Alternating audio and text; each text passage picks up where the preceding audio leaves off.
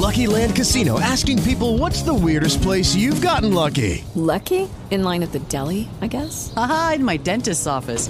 More than once, actually. Do I have to say? Yes, you do. In the car before my kids' PTA meeting. Really? Yes. Excuse me, what's the weirdest place you've gotten lucky? I never win and tell. Well, there you have it. You can get lucky anywhere, playing at LuckyLandSlots.com. Play for free right now. Are you feeling lucky? No purchase necessary. Void where prohibited by law. 18 plus. Terms and conditions apply. See website for details. Blog Talk Radio. Yeah. Scientific breakthroughs, the unveilings, spiritual revelations, the openings. Yeah. 1, 2. First World Order Radio. Tips and Tricks Tuesdays. Blackwater the Meta Magician. It's Tips and Tricks Tuesdays. Another news day. North, east, west, south. Not here to confuse the day, just diffuse the way. Another Tips and Tricks Tuesday. That pig, that's fine. Hijacking the mind. Aluminum bonds with intelligence. Rewind the message. Merry Christmas. 13 indigenous immigrants. State of the unison. Addressing nothing. Foundations can ruin. Level to level. Fuck the embezzlements. Tales from the crypt, hitting blood rituals. 50 scores flying over California vacation. Flying dragons, swords and daggers, lions and tigers. Gotta get my bearings or perish. Tap into raw flesh, vampire, vegetarian. I'm a malnutrition, chemically imbalanced. Ethiopian, inhaling kush. Blue projects get pushed, mold with the bush. Standing on the middle line, no defining. Swirling dervish, in between space and time. Tips and Tricks Tuesday, another news day. North, east, west, south. Not here to confuse the day, just diffuse the way. Another Tips and Tricks Tuesday. Tips and Tricks Tuesday, another news day. North, east, west, south. Not here to confuse the day, just diffuse the way. Another Tips and Tricks Tuesday.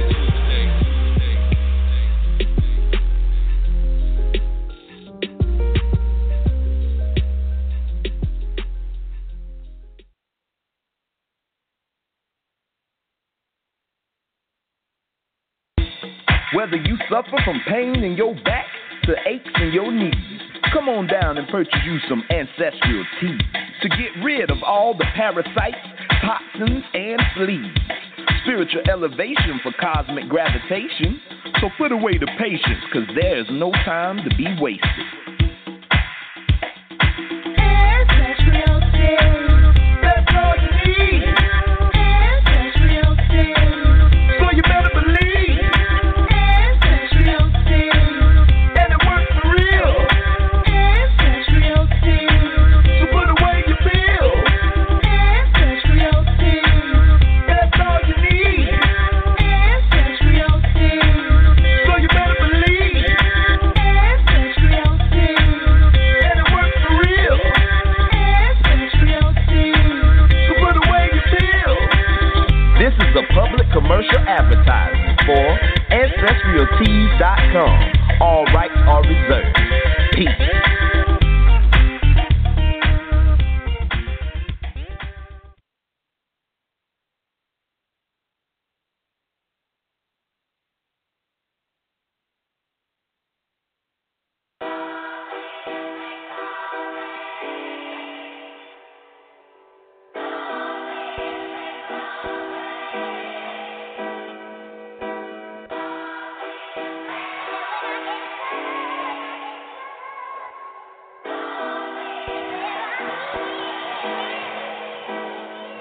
We've had a home foreclosed on, automobiles repoed, locked out of our business, yes, we walked through the FICO. Matters not if you were sorry and tears run down your cheeks, so it's best you sway your chest, get up, get dressed, and face the people. And ain't no use in running, because life, it don't stop coming. The future's here, the past is present, shit, now ain't that something? It's bumping like your heart be thumping when the adrenal's pumping. Through your blood, no clumping, when that shit just don't stop dumping. Most folk ain't riding Benzes, feeling like everything's stupendous. It's real out here, hard to have no feel when you get jammed up in pinches. So nigga get dirty just to get that paper for water to wash the dishes. Diamond, diamond, diamond, diamond, diamond, diamond, diamond, diamond, diamond, diamond, diamond,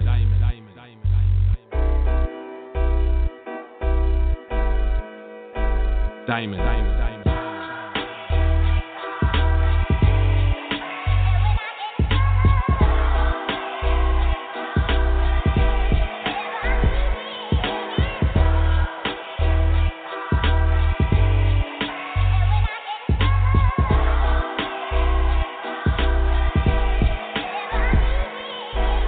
37 chicks up, comb through the catacombs and zones, searching for the honeycomb. Homes my cologne, reach the struggle in low tones, the scent of some dried bones, while the hound dog just foams. At the mouth, he wants me out in the open. He just hoping to expose me to the frozen, frigid winter. Guess I'm chosen to be golden for this battle of the eon. I'm no chattel or no peon, born a king and I will be one. Peek the mirror, you will see one. Or a queen, and for that reason, I was sent to be a beacon for the season. I'm Aquarius, I overcome nefarious, imperious. My rank and file so serious and serious. Cesarean section, bust through your gut so you can feel me like Bobby Blue and Johnny Tooth. These muddy waters coming through with dirty shoes and bruise. I reach for you. I'm reaching for you. Diamond, diamond, diamond.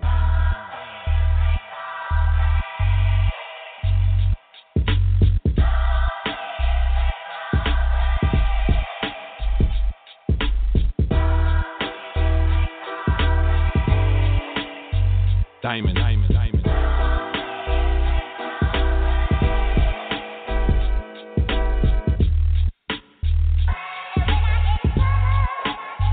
Diamond, diamond, diamond, diamond, diamond, diamond.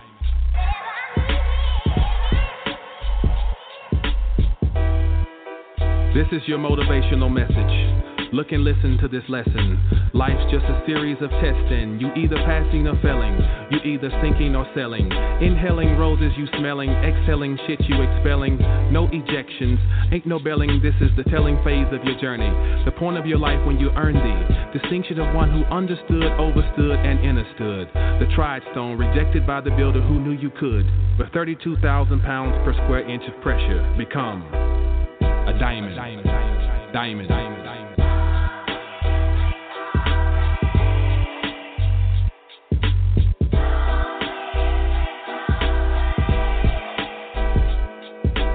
Power to the people, power, power to the people, power to the people, power, power to the people, power to the people, power, power to the people, power to the people, power, power to the people.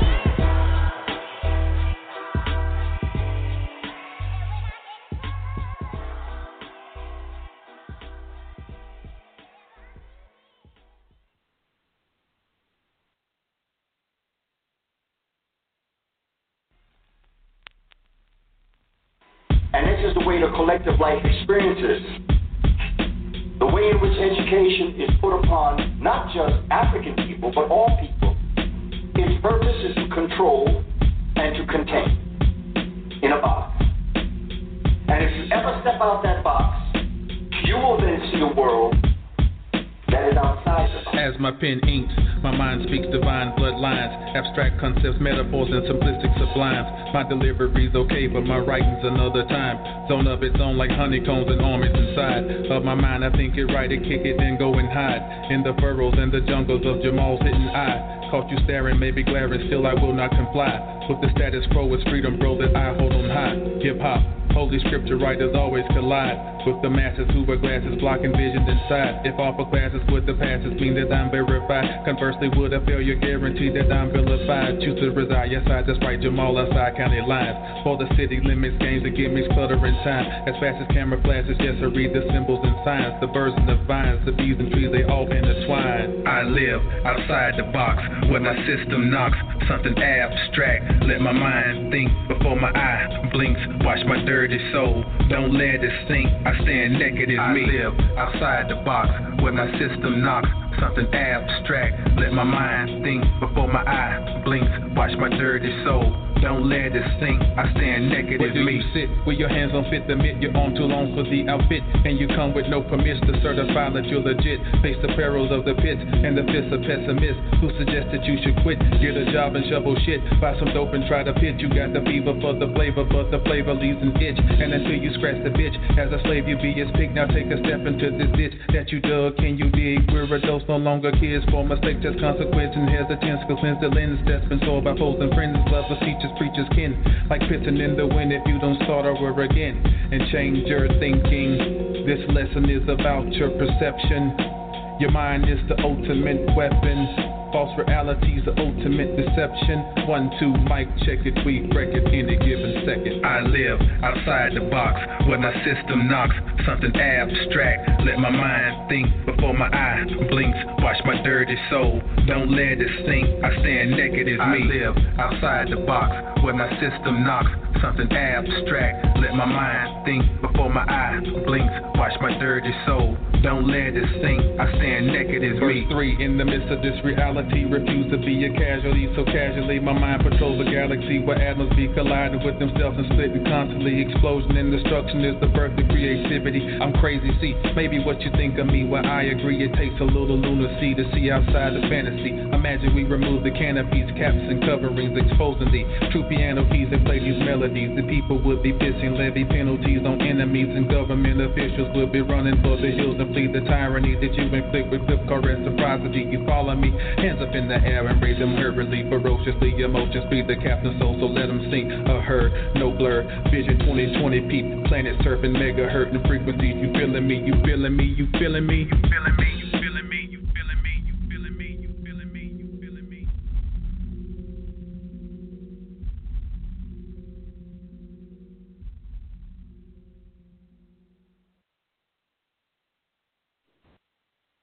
Planet surfing, megahertz frequencies. You feeling me? You feeling me? You feeling me? Peace, peace, peace. This is Brother Jamal.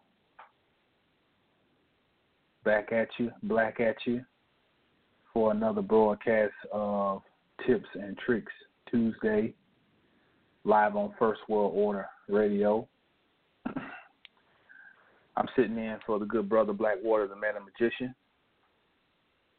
And today's date is April 25th, 2017. And it's funny, on my clock it says 7-11. 7-11, April 25th, 2017. Always glad to have another opportunity to kick it around a little bit, share some thoughts, share some knowledge, get your feedback, continue this energy flow as we are moving through the great quickening. First and foremost, I want to send a shout out to Dr. Eileen Bay, Princess Kadira L. Bay, to Brother Blackwater, the Meta Magician, Brother Fahim L., and to you, the First World Order family that tunes in either online or through your phone or listen to the podcast or go back and catch it on YouTube. Either way, we appreciate you listening in and donating your time and your energy as we again keep moving down this path of the great quickening. It's beautiful, beautiful times to be living in. It's also fortunate to be in the know in these times. Not saying that either of us knows it all, because I definitely don't. But the true value is in being in a place where you know that you don't know. That's truly what knowledge is getting to a place where you realize, you begin to realize how much you don't know. And that is what drives you along this endless quest, to cracking this great mystery. Now, some would have us to think that we should just live our lives focusing on being the best we can be from some type of moral standpoint, and just try not to rock the boat. Try to find a way just to, as the homie says, get on that smooth Cadillac ride. But there are those of us, very small percentage on this planet, who cannot settle for that because our souls will not allow us, because of agreements that we made before this incarnation. And so it's not something that it's done out of pursuit of glory. It's something that's done out of necessity, because your soul will not allow you to rest without it getting the nourishment that it needs. So I welcome you who fit into this category, if we dare use that term, category. You know, everything these days is about what group do you fit in. Well, a group, if you want to give us a group, we'll just call them those of us who are on the quest. And that's it. That's as far as it goes. We're on the quest. So it's a privilege to be one of those who are on that journey this evening. First and foremost, want to remind you of good brother Dr. Alim and Princess Kadira's website. That's dralimelbay.com. I will not do it the injustice of trying to tell you what all is on that site. Just let me say it's everything from your physical to metaphysical needs on dralimelbay.com. Much appreciative to them for allowing me to come and sit in and share. So definitely want to make sure we support those who support us. And at the same time, support yourself by getting products that are going to help with your cosmic evolution. Also want to bring to your attention those who are in the Dallas-Fort Worth area and let's just say in the state of Texas. Let's not put any limitations on it. Or let's say in Oklahoma and certain parts of Louisiana, that on May 6, 2017, that's a Saturday, from 3 to 5:30 p.m., the Inner Sanctum Study Group will meet, and we'll have a sister who's going to be presenting, going to bring that powerful feminine energy. Her name is Sister Kai, and Kai will be talking on the subject of the connection, knowing thyself through alchemy. Powerful title, The Connection, Knowing Thyself Through Alchemy. Understanding that there is no calling higher in the cosmos than knowing thyself. That is your number one responsibility in your incarnation, is to know thyself. And through knowing thyself, to lift up thyself, which is what alchemy is. But the sister is going to get busy and break this down to the very last compound, as we used to say back in the day. So make sure you have your face in the place. Saturday, May 6th, from 3 to 5:30 p.m. We will start promptly. So please be there on time. And it will be at Fitness 360. That's 4312 Live Oak Street, Dallas, Texas. Once again, Fitness 360, and that's 4312 Live Oak Street, Dallas, Texas, 75204. There is a $15 charge at the door, so we can take care of the room, or the facilitators can take care of the room. And if you have questions, please reach out to Purpolis at eloriaweb@msn.com. That's ELORIAWEBB@msn.com, or Kai at KYIESHAR Smith, that's SMITH, @gmail.com. All right.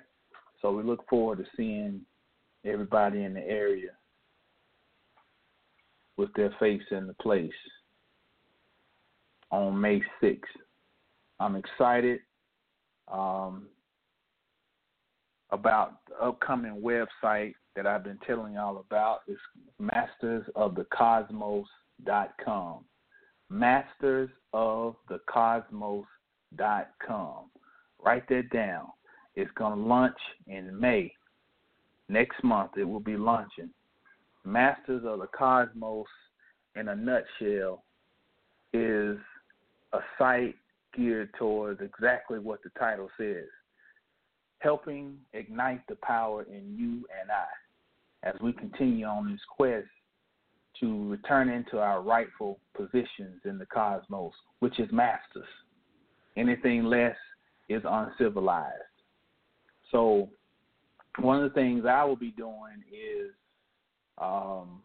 working through the archetype, and whether we want to admit it or not, Christianity is an archetype. Jesus is an archetype that's embedded in our DNA. So with this website, what we're going to do is, because we understand psychology, we're dealing on a higher level now. We're dealing on an advanced level of metaphysics. Okay? So we're understanding that these archetypes never die. Even if you were not raised in the church, if there's any of that in your DNA, then that's an archetype that still permeates your being. And the thing about an archetype is it has to be integrated. We talked about that when we dealt with Dionysus a few weeks back, the trickster. You know, that trickster has to be integrated. So the reason that I'm approaching from the standpoint of I deal with a lot of Bible stuff, and I take that and merge with a lot of other mythology, because the Bible is a mythological book as well. The reason I do that is because it is a familiar concept in our lives, no matter how conscious we are now. Archetypes never go away. So what we do is, so that the archetype does not cripple you, you must master it and take control of it and convert it. Once again, it comes back to alchemy. And alchemy, more so than anything external, is a mental process. The greatest alchemical kitchen or laboratory is your mind. Make no bones about it. Everything else is just an expression or an extension of the mind. But the mind is the number one alchemical laboratory or kitchen where them Pyrex pots really get to banging. So this site is going to be one where we're going to be working towards our metaphysical and occult esoteric mastery of self. And I'll be providing tools. It'll be 3 tiers. It'll be a membership, premium membership. And it's going to be like the cost of a cup of coffee per month. To have a premium membership, you get access to all the premium video lectures. You get discounts on everything else, especially my book that's coming up. I also have a free membership where you can go on there and you can have access to what we'll call our resource tools. See, my thing is we're in the point of mastery. We're not in a time cycle where it's about gurus and followings. It's about developing your mastery. So my wheelhouse is I teach on how to think and how to research like a master.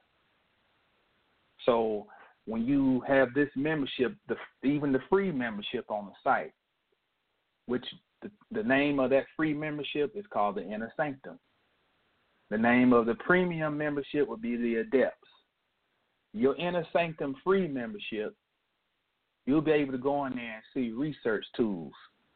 So when I was coming back from Indianapolis with Sister Zeta, she said to me, have you ever thought about doing something where you work on showing people how do you come to these conclusions you come to, or how do you get come to these, gel these thoughts or this knowing that you present. And now I said that's very hard to tell somebody that's really challenging. And I kept thinking, I said, okay, I'm going to accept that challenge and basically put it into like a curriculum, a moving, morphing curriculum that keeps on growing.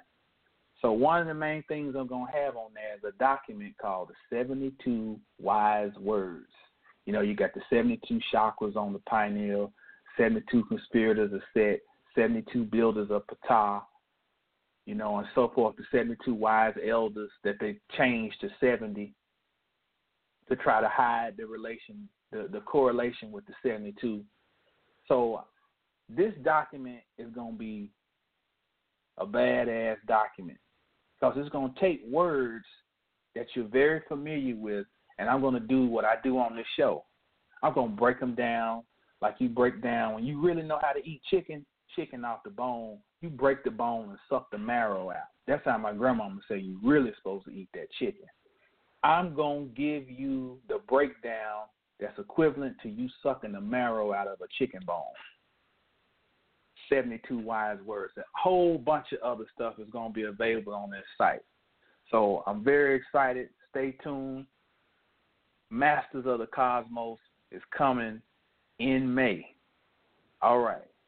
So all our commercials are out the way. I think.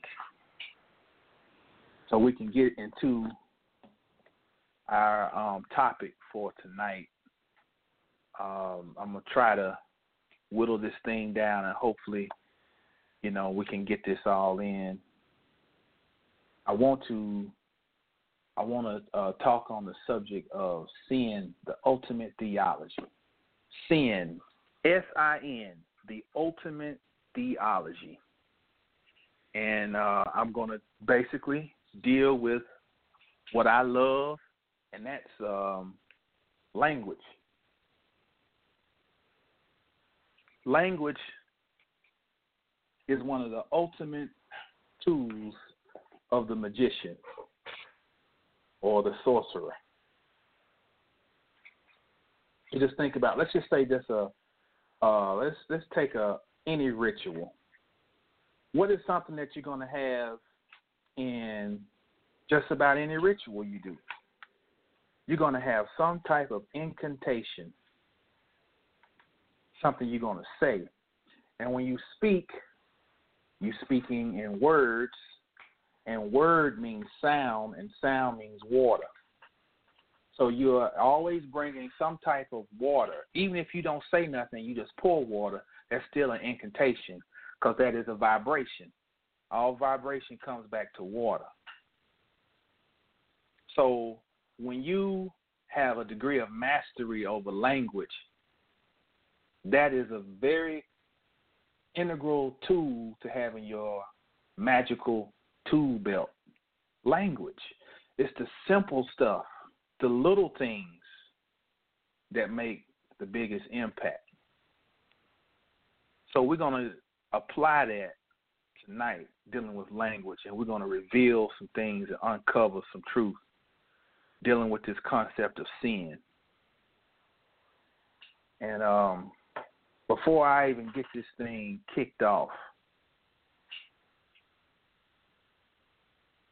I have to say, I know, why do I deal so much with this Bible? Why?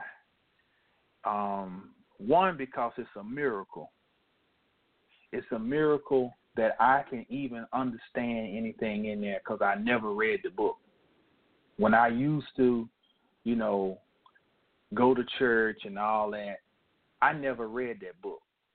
Never had any interest. I tried, like, I need to get my life together. And I'd pick it up and try to, I never could force myself to read that book. So it's a miracle that now I can pick it up and I can pick up a Quran. I can pick up any of these texts and I can, some things might take me longer than others, but I can understand it. So that's miraculous. And then here's another thing is, as a child, I used to always think about this. And even into my adulthood, they used to always say, you know, in Islam, you know, you're considered a slave of Allah. You know, and in Christianity, it's always was, you know, they got this whole campaign now with all the, you know, they had, I can't remember this boy that was here with the Rangers. It was a drug addict, white dude, and he was part of this campaign, this whole I am second. I am second. I'm second to God. And, you know, then when you go to church, there's always this thing of worship and praise. And then and you get there, and the preacher make you feel bad because it's like, you ought to be up out of your seat praising the Lord. He woke you up this morning. He put breath in your lungs. He put food on your table. And you ought to be, you know, and then they go as far as to say you were created to give praise. And that used to mess with me because I used to think to myself, you mean to tell me you got all the power in the universe and you just created me just so I can tell you how great you are? I never really told anybody that, but I felt that's the most egotistical shit I ever heard in my life. And it used to bug me because I felt like it was bad for me to think that way. Like, what the fuck do I need to spend all my time telling you how great you are? Don't you already know how great you are? You mean my sole purpose for being here is just to tell you how great you are and that I ain't shit. Now, see, that thought right there has probably permeated through the minds of every religious person at some time in their life, but they're too scared to say anything about it because that's blasphemous, that's sinful. So these are some of the things, you know, that's kind of why I feel like we need to go back to the source of the trauma. See, that our religious experiences are traumatic. Anything that tells you that you are you're rich, you know, you are nothing, and so forth, I think you have to go back to that and you have to deal with the source of your trauma and then work your way. I don't think I know, because that's just a common thing with anything. You got to go to the source of where your trauma began. And you have to tear down some things and demystify and integrate some things.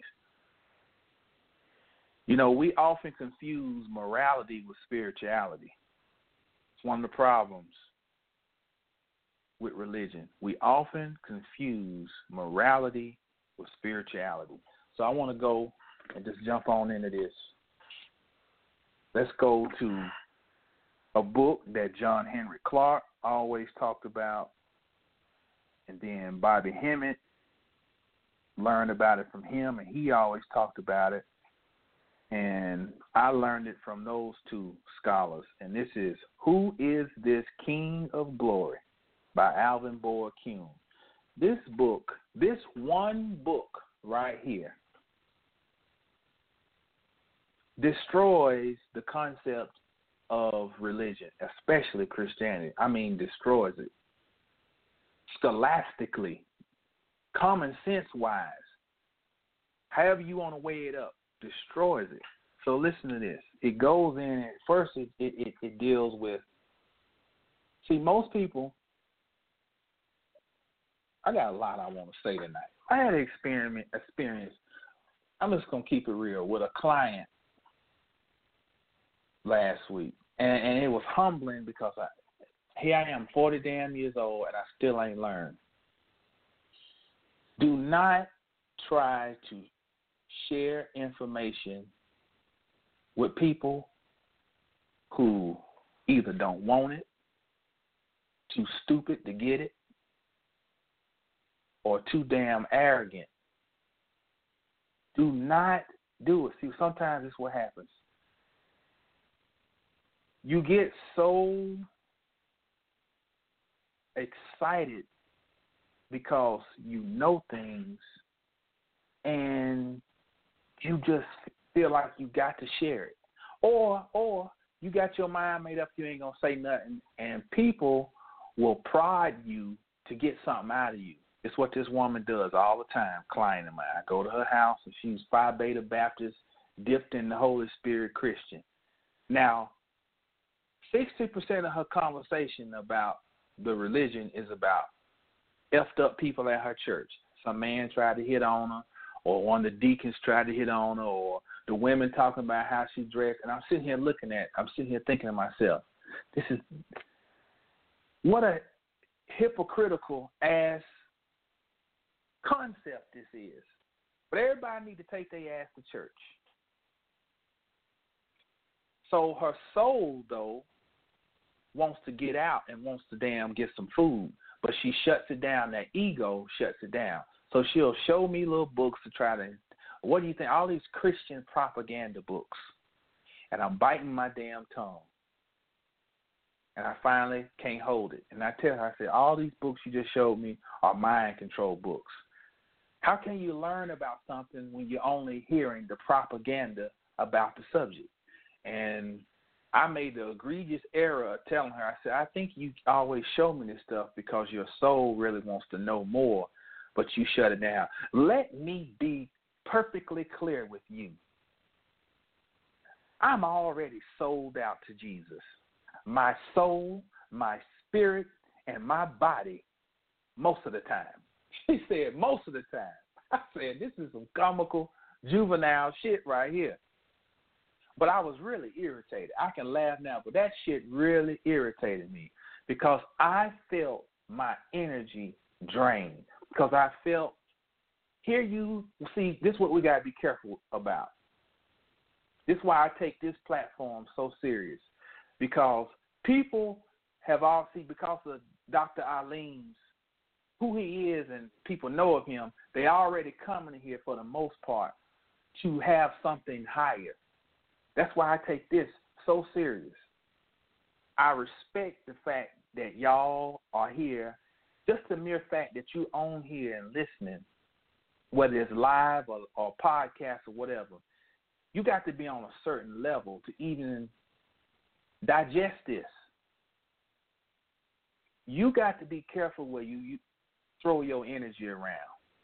That verse about don't cast pearls before swine is real. I casted pearls before, not trying to demean the woman, but mentally and spiritually, she would be the equivalent of swine because she rejects knowledge. And I'm passing on my learning experience that had to humble me and my ego. Let the dead stay dead. Them motherfuckers don't matter. We coming down to the real. It's real now. And I know I'm echoing. This is Bobby Hemmett, 1998, echoing it because I can feel that shit. When you have these real life experiences, it hits home. You really feel like a dumbass when you try to kick knowledge to somebody who only wants to reject it. So, shame on me if I fall into that trap again. So I had to say that and address that. But this idea about morality versus spirituality, Alvin Boyd Kuhn, he addresses that in his book. What he explains is that he really breaks down what Hebrews 5 and 12 is really saying. So let me do that first. Let me read you Hebrews 5 and 12. Y'all know it. Y'all familiar with this. Hebrews 5 and 12. Let's see. It says, for though time you ought to be teachers, you have need again for someone to teach you the elementary principles of the oracles of God, and you have come to need milk and not solid food. For everyone who partakes only of milk is not accustomed to the word of righteousness, for he is an infant. But solid food is for the mature, those who because of practice have their senses trained to discern good and evil. Good and evil code for knowledge. So what I try to do is give some damn beanie weenies. I try to give a damn cookout hamburger to a damn 3-month-old who needed some damn milk. Let them niggas who want milk, let them keep drinking milk. And I mean that. Because we waste our energy trying to force something on somebody who don't want it. So let's go a step further. Now let's get back to Kuhn here. He talks about what that scripture is saying. When you're a child, you need childish things. When you're an adult, you need to move on to something higher. So he introduces these two terms, the Christos and the Christos, completely different things. Christos is Chrestos, Christos. The Christos is not the same as the Christos. I mean, it's just a little passage. He says, it was in all probability that the religionists referred to Jesus as the Christos, or good man who was to be through and after his initiations or transfigurations reborn into the true Christos. So let me break this down into layman terms. The Christos is about the whole morality thing. This is what bothers me about religion. I'm 40 damn years old. I do not need to go nowhere and to get lessons on morality every damn week or twice a week. I don't need moral lessons. I got my ass beat enough. I was the one in the family. I learned my lessons quick. My daddy, where he beat ass, was on another level. You get down to your drawers, you get your ass beat in the shower, you come out, you got webs on you. I remember every ass whooping I got and for what reason I got my ass beat. I learned from them whoopings. So that's the child stage. I don't even remember how I even got off on that shit. But either way, that's the child phase where you're being reared. Oh, yeah, I was talking about morality. You're being taught right from wrong. Henry Robinson did that early for me. I remember when my mama slapped the shit out of me. I was 13. I said something fly, sitting on the bottom of the steps. She slapped the shit out of me. And I learned, don't try that little red woman. That's where you learn your morality. When you are an adult, you're supposed to be going into the higher learning. You're supposed to have the foundation covered. So the Christos is the foundation of you having moral, upright standards. You know, I don't go and steal from my neighbor, and my homeboy, I'm not going to try to go and, get with his wife and all that. That's common sense. Now we are adults. We're supposed to have solid food to become the Christos. Christos as in crystallized. Okay? So let's start there. Let's move here. And organized religion promotes the idea that only a few will be saved. How egotistical and arrogant is that? Only a few gonna make it in. That's bullshit. Everything must transcend. Because here's the concept. The concept is this. There can't be anything outside of the no thing. There is nothing outside of the all. So that means that you can't be everything and then there be something that exists beyond that. That's a contradiction. So if you're dealing with a concept that's talking about the all, then that means the all is all-encompassing. That's why, for us, we can't waste our energy dealing with idiots, because See, we even are working on their behalf, even when them idiots don't know it. Because everything must transcend.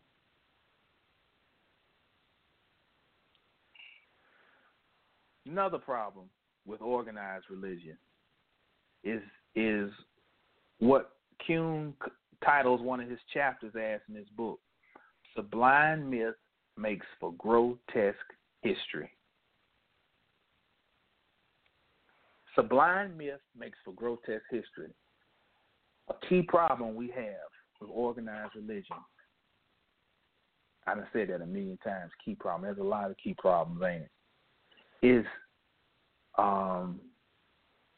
the followers' inability to realize, and let's just deal specifically with the Bible, but this is across the board, but dealing specifically with the Bible, the inability to realize that that book is a collection of mythological stories. That if a person can start from that foundation, everything else is like ABC after that. That is the major obstacle to overcome. Just to get in your head and understand these are mythological stories. It's no different than Dionysus and Bacchus and Osiris and Adonis and Apollo and Zeus and Poseidon and Odin, Astarte, Inanna, Isis. There's no different. It's mythological stories. And that is why they can't learn the deeper esoteric knowledge, because they get stuck at the door of, oh, this is historical fact. And you have people who spend years upon years trying to rewrite stuff to make it to make the timelines match up, because it's an impossible task to take a mythos and make it into historical record. Let's see what Kuhn got to say about that. We're going to go to page 79 in his book. Let's see what he got to say about that. He says, hardly any event in the annals of mankind has wrought more serious consequences than that sudden and overwhelming change of character in early Christianity from a philosophical religion to one of devotion and feeling so faithful for later times. What converted it into this devotion and faithful and devotion and so forth is the historicity of the damn religion. When you took a concept and made it into a historical, or concepts, plural, and made them into historical characters. Now, what amazes me is that, and I can speak from firsthand experience with this, is you can deal with people who hold jobs, who they're making six figures, and they're making all these critical decisions, and yeah, I got to talk to, I'm a project manager on this, and I got to go over here and deal with, I'm talking to the people in Boston, then I got to talk to the office down in Australia and this and that. They can do all of this critical thinking on the damn job. And when it comes to that religion, you can tell them that a nigga had a pink shoe and a purple shoe, and he rode a unicorn at night inside of a bubblegum factory. And they will believe it. That's some amazing shit. That is some amazing shit, and it blows my mind. I don't care how much I say I understand that and I know it. It still blows my mind that a person can be so intelligent in one hand and can be such a damn idiot and another, and get belligerent. It ain't the problem of not knowing. It's the problem of not wanting to know. And then when anything is presented beyond the canonized thought that you have, oh, you talk it down. Oh, man. But let me say this, though, about myth. Myth is very powerful. I don't say all that to say that myth is just some poppycock. Let me tell you what myth really is. Myth is very, very powerful. Myth is more powerful than history. Let me give you a definition coming out of Myth and Reality by Mircea Eliade. It says, myth narrates a sacred history. It relates an event that took place in primordial time, the fabled time of the beginnings. In other words, myth tells how, through the deeds of supernatural beings, a reality came into existence, be it the whole of reality, the cosmos, or only a fragment of reality. An island, a species of a plant, a particular kind of human behavior, an institution. Myth, then, is always an account of a creation. It relates how something was produced, began to be. Myth tells only of that which really happened, which manifested itself completely. And it says, the myth is regarded as a sacred story and hence a true history because it always deals with realities. The cosmogonic myth is true because the existence of the world is there to prove it. The myth of the origin of death is equally true because man's mortality proves it, and so on. Now you may think that what I just read contradicts what I just said about this stuff in the Bible is not historical. We got to understand the context that we're speaking of when we say historical. The concept of Christ is historical. The person or the particular man of Christ is not. The concept embodied in Job, the concept embodied in Abraham, the concept embodied in Isaac and Jacob, they are real. And some of the events are real, but they are not in the sense that they're told as in the historical platform that they're given within. Yes, there was a tearing down of the Tower of Babel, but it was not literally some men in the desert on some damn scaffold trying to build a brick tower. The story is historical in that, yes, when the ego took over or the conscious mind took over, it tore down the subconscious and buried it.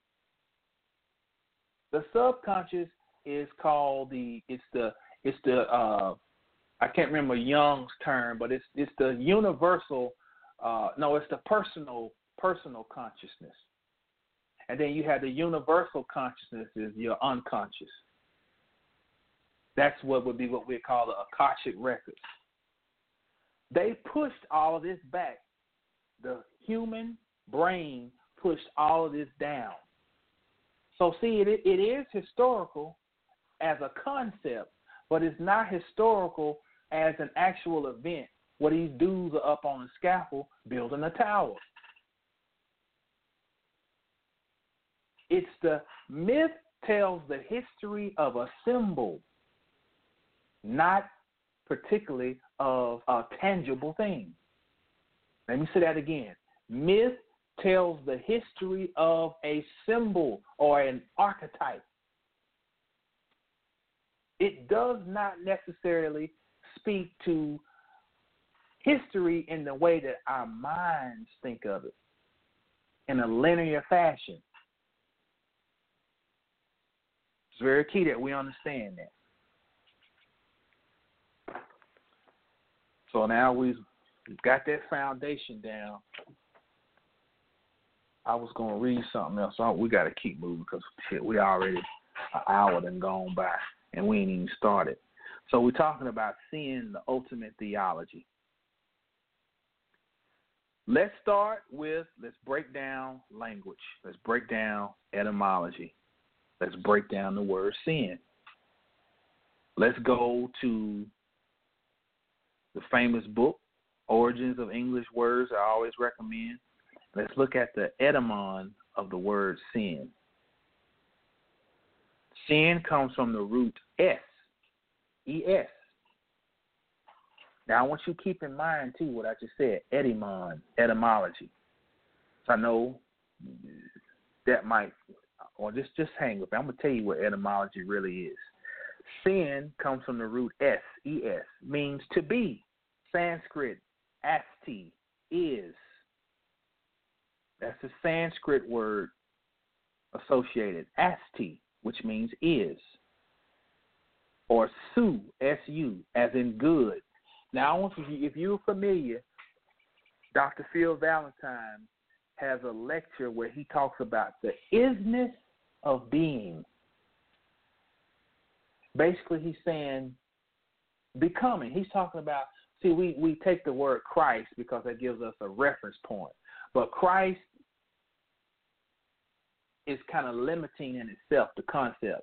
It really comes down to being, becoming. That's what you're doing. You're becoming the I am that I am, the isness of being. So sin, it means to be. It means is. It means that. It means that's what the fuck you are. It means the essence.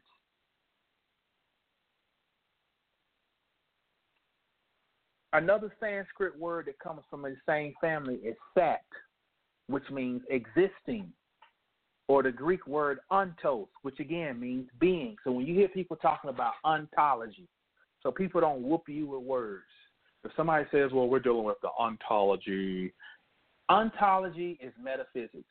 It means the nature of being. Ontos, being. So ontology or metaphysics represents sin. It is a sin to do what we're doing right here. But sin is good. We're going to keep going. Also, after the same family, we have the Greek word etumos. And guess what that means? Truth. What is? From the Greek word etumos, guess what we get? We get the word etymon and the word etymology. Now, what am I always talking about? The etymology. The etymology. You think I'm just trying to flap my damn scholastic wings. No, I'm telling you, get the essence.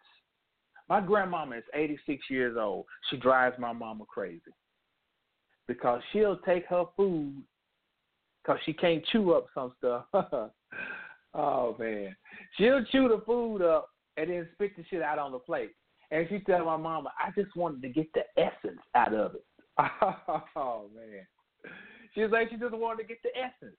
That's real shit. To get the essence out of something, you need to know the etymon, the etymology. That's what the word means, the essence. We're using words that we don't even know what the fuck we're saying. That's why it's important. You get put in game because you don't know language. That's the ultimate magic trick. Okay, Latin, we get esse, E-S-S-E, again, means to be, as in essential, essence, entity. You see, all these words tie back to the original we started with, sin. If you want to know what sin is, it means to exist. It means your being. It means truth. It means to be. Even when you write, we use this all the time, this shorthand. We say I-E. Even when we're talking, we say my shoes, as in, or i.e. my Nikes. Well, even that little shorthand is Latin for id est, id, second word, est, id est. When we say I-E, that's what it really means. You know what that comes from? Same damn family. It means that is, to be, essence. We also get the goddess Sati, comes out of this too. Sati is one of the wives of Shiva. So what is the story? Here come the mythology. I tell you, it tells you truth. Layers and layers and layers of truth in mythology. So Shiva was married to the essence. So Shiva and Sati is the equivalent of Satan, get thee behind me. Because the back represents the essence or the feminine aspect. Sati is the feminine aspect of Shiva, his essence, the hidden part. All right. Now, come on. We're going to keep dancing with this. From Sati, listen to the word, Sati, Sat. From Sat, we get Sit. And from Sit, we get Set. Sat, Sit, Set. Both come from the root Sed, S-E-D. That means to put down, as in sediment, as in sit down, set down. Oh, where we going now? Stay tuned now. Now, Sati or Sati is one of the wives of Shiva, like I said. She is the existent. She also, listen to this. There's a story where Sati, her father, I think his name is Dakshi, and he disrespected Shiva, basically. And she gets pissed off at her father, and she throws herself on the sacrificial fire just to show her father just how much she resented the way he disrespected her husband. She threw herself on the pyre. Now, Sati now is a name given to women who burn themselves in the funeral pyre of their husbands. Now look at but keep going deeper and use your imagination or your creative mind. What happens after something is burned? It leaves what? Ashes. Ashes would be what? Its essence. Oh. So if ashes are left over, wouldn't ashes be the equivalent of shit? Ain't shit left over from your food? Ashes are used to fertilize a forest after it's burned down. That's how the new vegetation grows, from the ash. Left over. Shit is left over from your food after you digest it, and it fertilizes the ground. All of these tie back to what? Sin. Sin is the ultimate theology. Let's keep going. One of the Hebrew words for sin is hatah, meaning do wrong, miss the way, but it also means to purify, to cleanse.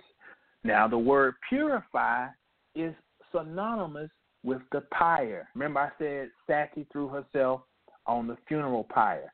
Now, let me break down these two words. Pyre means fire. All right? That's associated with Sati.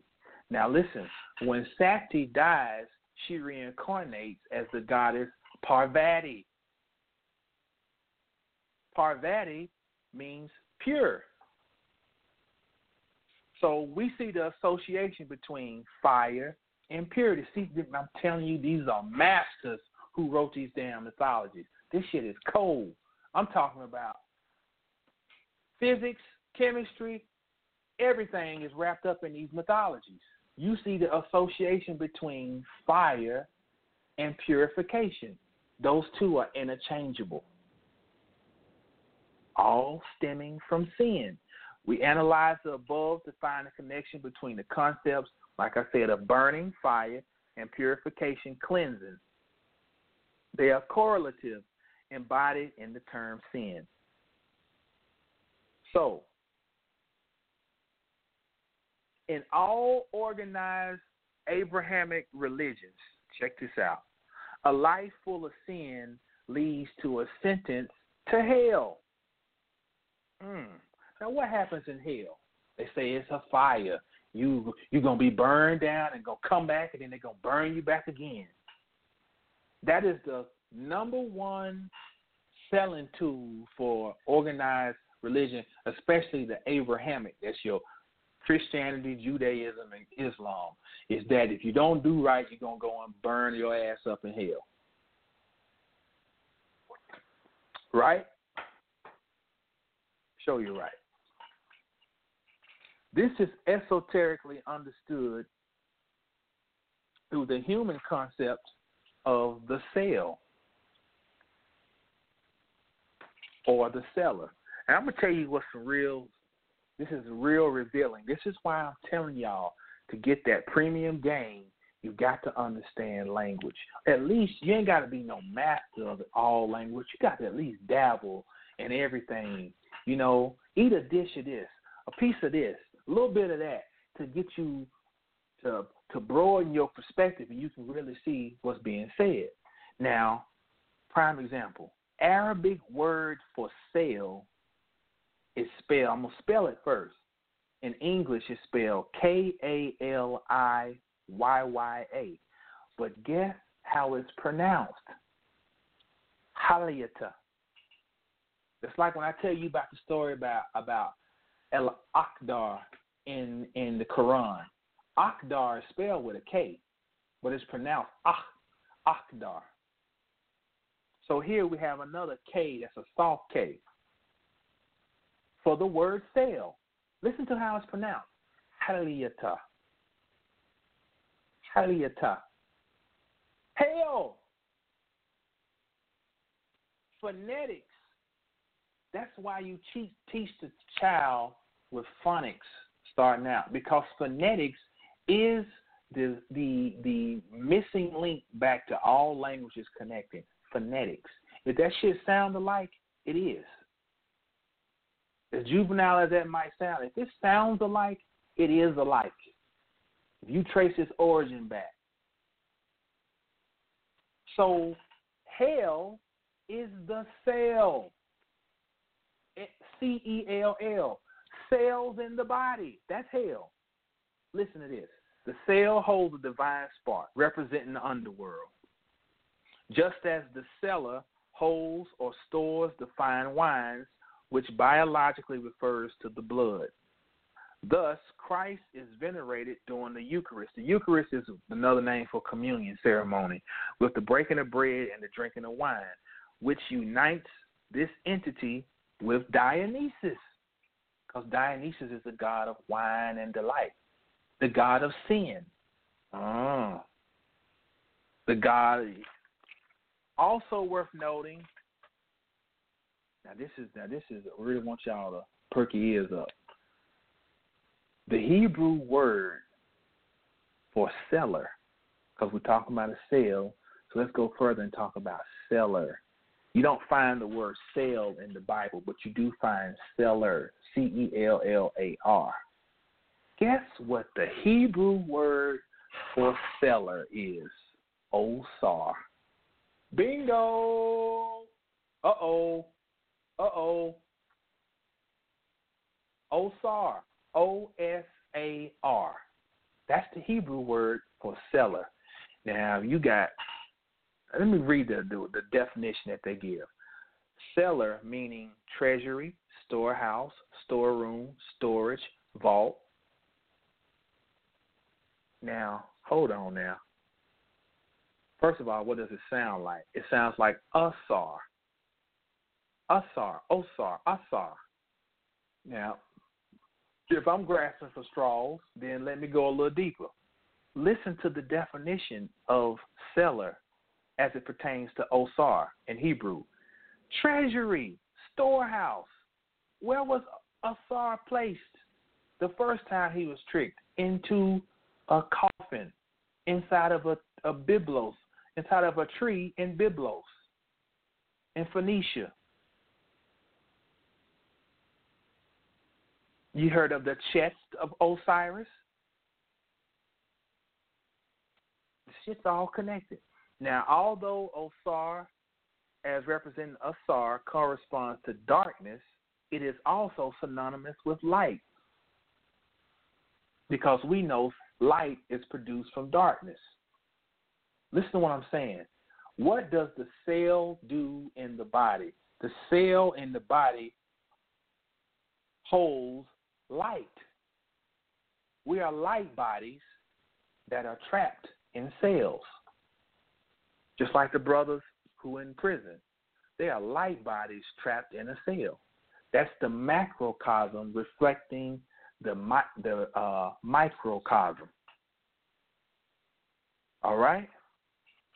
Furthermore, the light withheld in the cell, the divine substance, the entity, also correlates with fire. So now you got hell. See?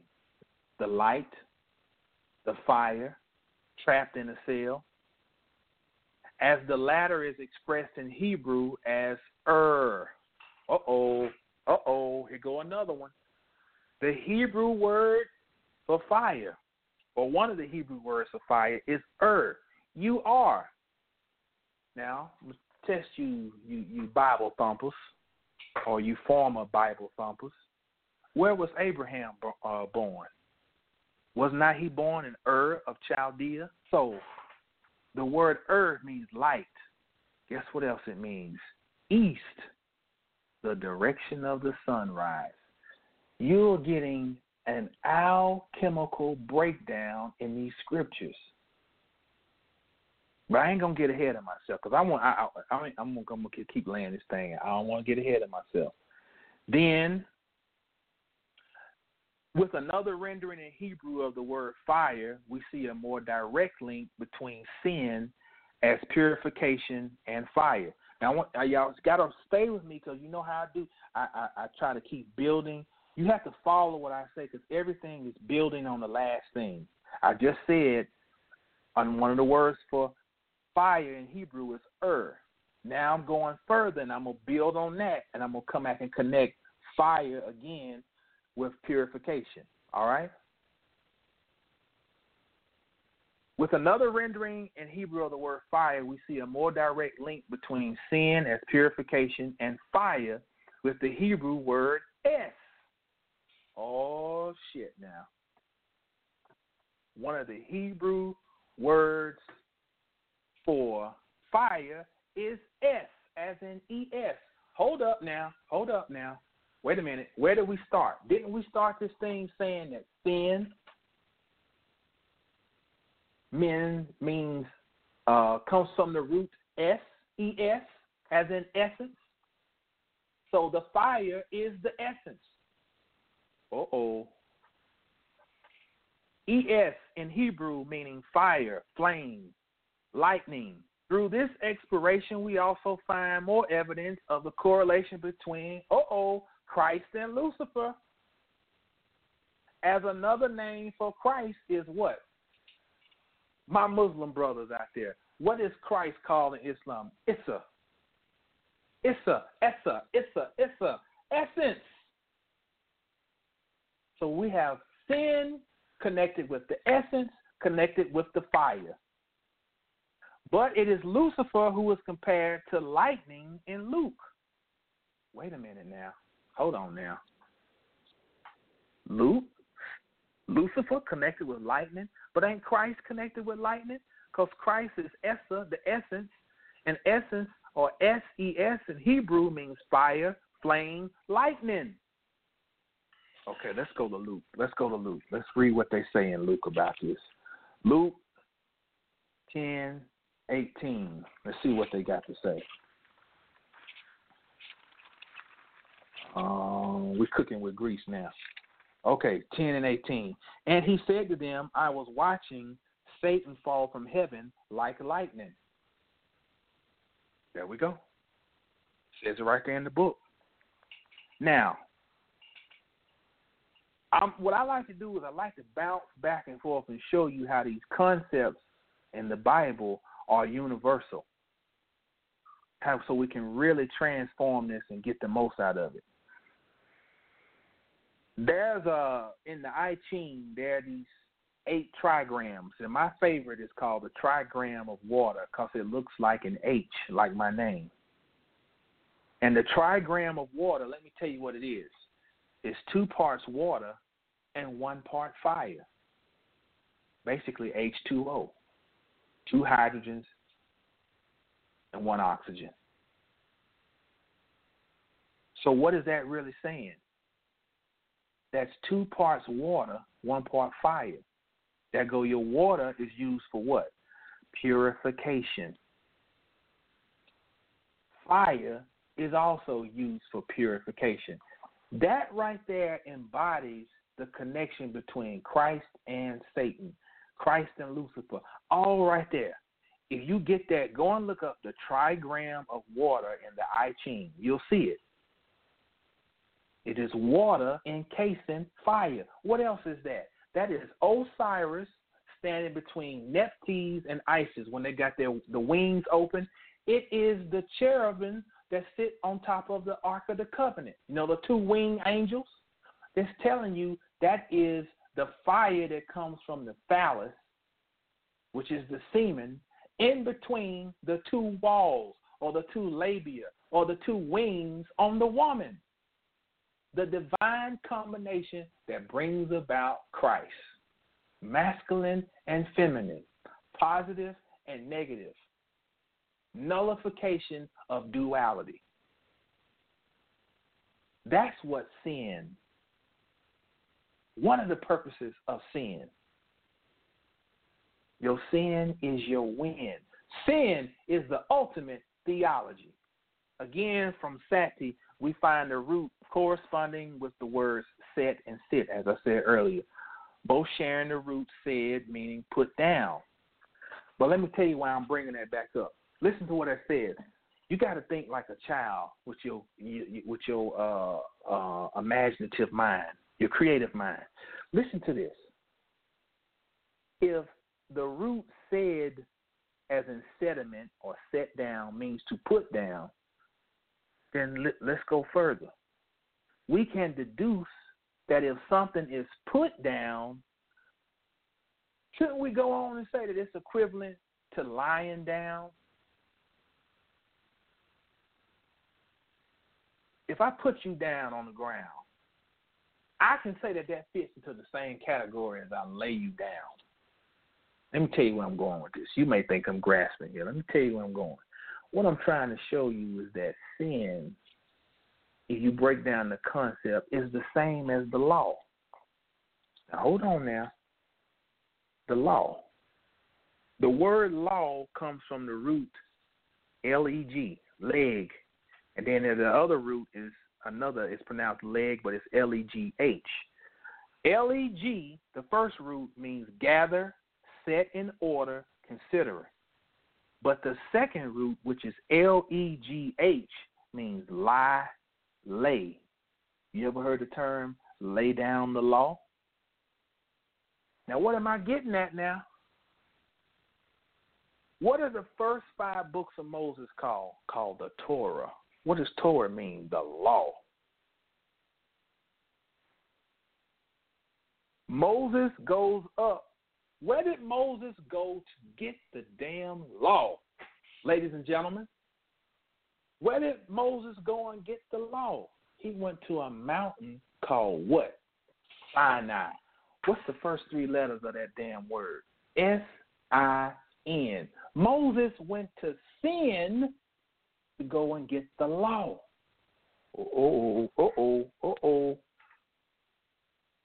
Moses goes up on Mount Sinai and receives what? The 10 Commandments. This shit is deep. Because I told y'all the Gnostic creation story where Sophia existed with her masculine half and they were called the mother-father. Now that area that they existed in is considered, if there's a number, a numerical value, it is the number 10. 10, because 10, like I said last week, and I've been saying, 10 is really the number 1. What the story is saying is that they were whole. They were whole. It was a complete mind. All right? She decided she wanted to know herself, and she fell and moved without the help of her consort. So that means she fell and she became the number 9. As the number 9, she created from an incomplete state. And she created something that fell beneath her to the number 8. That thing being created out of an incomplete mind, which would be called the conscious mind or the ego, thought that it was the totality of existence. That's why it's called Al-Dabath, the demiurge. Al-Dabath means the blind God. Al-Dabath, out of his arrogance, went and created 7 other archons beneath him. Archon is the same as angels, arcs, angles of light that fell. All right? He then wanted to create some servants to cater to him and live under him. So he goes to fashion man. This is mythology I'm talking. So we're actually talking about the development of the damn human brain. And that human brain is what creates our reality here in this 3-dimensional world, our brains. All right? He could not animate the original creation because they had no divine spark. He then has to go and ask his mother for help after she checks him and says, no, nigga, you're not the only one in existence. I'm above you. I created you. So she tricks him and says, let me blow my divine essence through you into your creation. Now, stay with me now because I'm about to bring it on home. What she blew in ancient Kemet is called the 5 epigomenal deities. She blew Horus, Set, Isis, Osiris, and Nephthys into his original creation. In the Gnostic scripture, I think they call them the 5 divine hosts or whatever. What happened was she had to go and she had to get the aid of her consort. He sent down these 5. Do you know what them 5 I just named? Epigomenal. Epigomenal means that which is left over or that which is sent out. That would be the remnant. He sent down a remnant, which was part of him. He is at the position of number 10. You got 46 chromosomes, adds up to the number 10. He sent down his 23 chromosomes, and she mixed them with her 23 chromosomes, and she blew divine power into original man and woman, making them higher than that which created them. But listen, the 5 that was sent down represents Christ, and Christ represents sin. Sin represents law. The first 5 books of Moses that came down. Listen to what the word law means. Lay down, set down, put in order.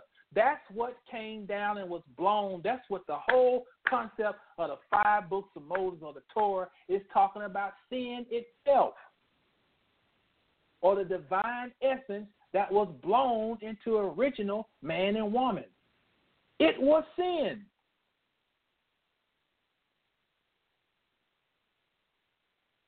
If y'all ain't getting this, then you can ask me here when we get done. I hope this makes sense. It's not by happenstance. You got 5 books of Moses. Christ represents the 5th element. The Great Mother brings down 5 heavenly hosts. The doggone in ancient Kemet that's got 5 epigomenal deities. Why 5? Why 5? 5, 5, 5, 5. Because they're trying to tell you something. The number is symbolic. So Moses goes up on Mount Sinai to get the 10 commandments. They're telling the same story to get the divine essence to bring down.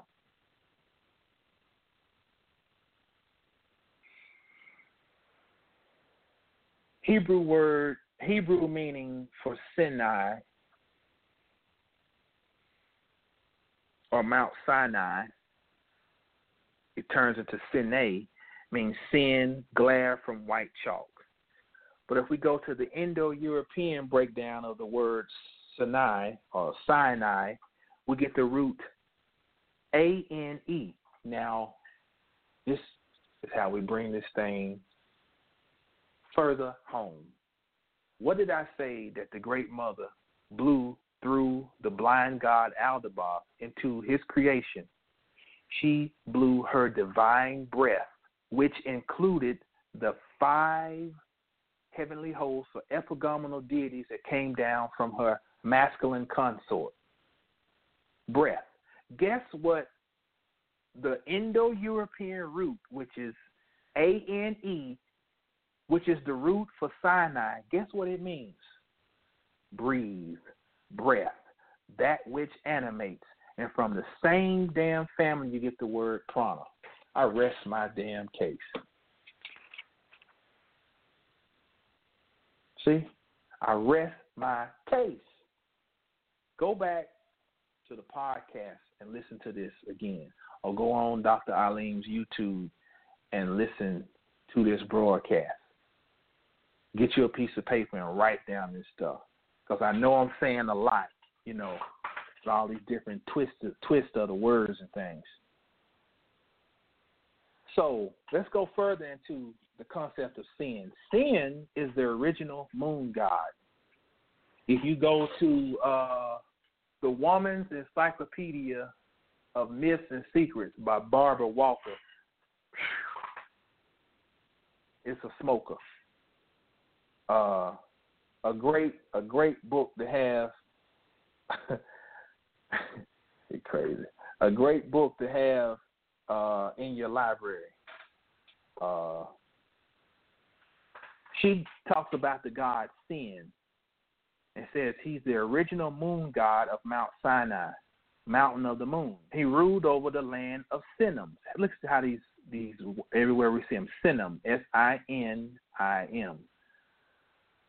She says the God Moses met on Mount Sinai claimed to be the God of Abraham, though he said Abraham knew him by a different name.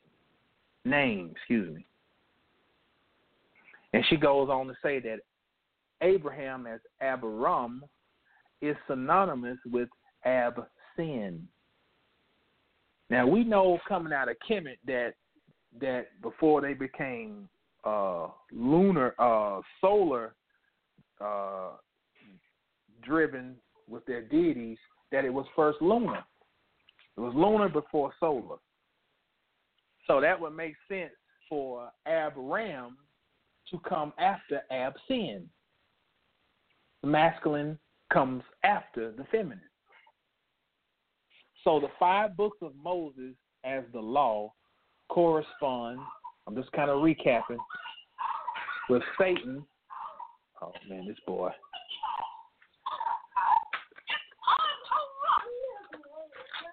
So the 5 books of Moses as the law correspond with Satan, Lucifer, because he was laid down or brought down to the earth, chained down for 1,000 years. So if y'all following along, if you happen to have a Bible, go to Revelations 13 and 8. And I know this is stuff that we dealt with last week, but this is worth recapping because, I mean, really, these concepts, they keep unfolding as you keep looking at them. They keep on unfolding. So, Revelations 13 and 8 talks about, no, wait a minute. I told you wrong.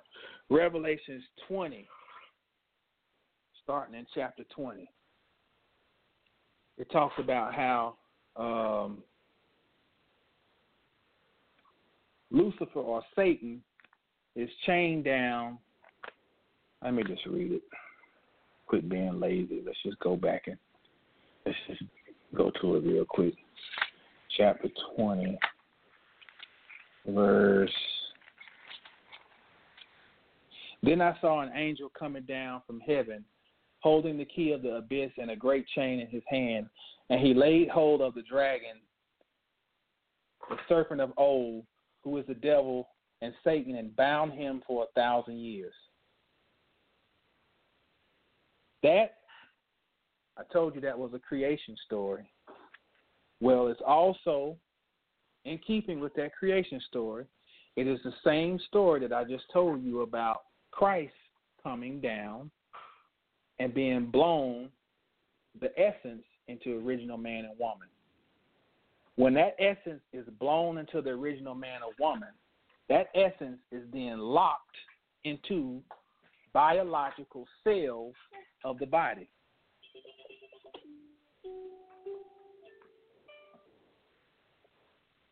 So that means that it was trapped. It was trapped in a cell.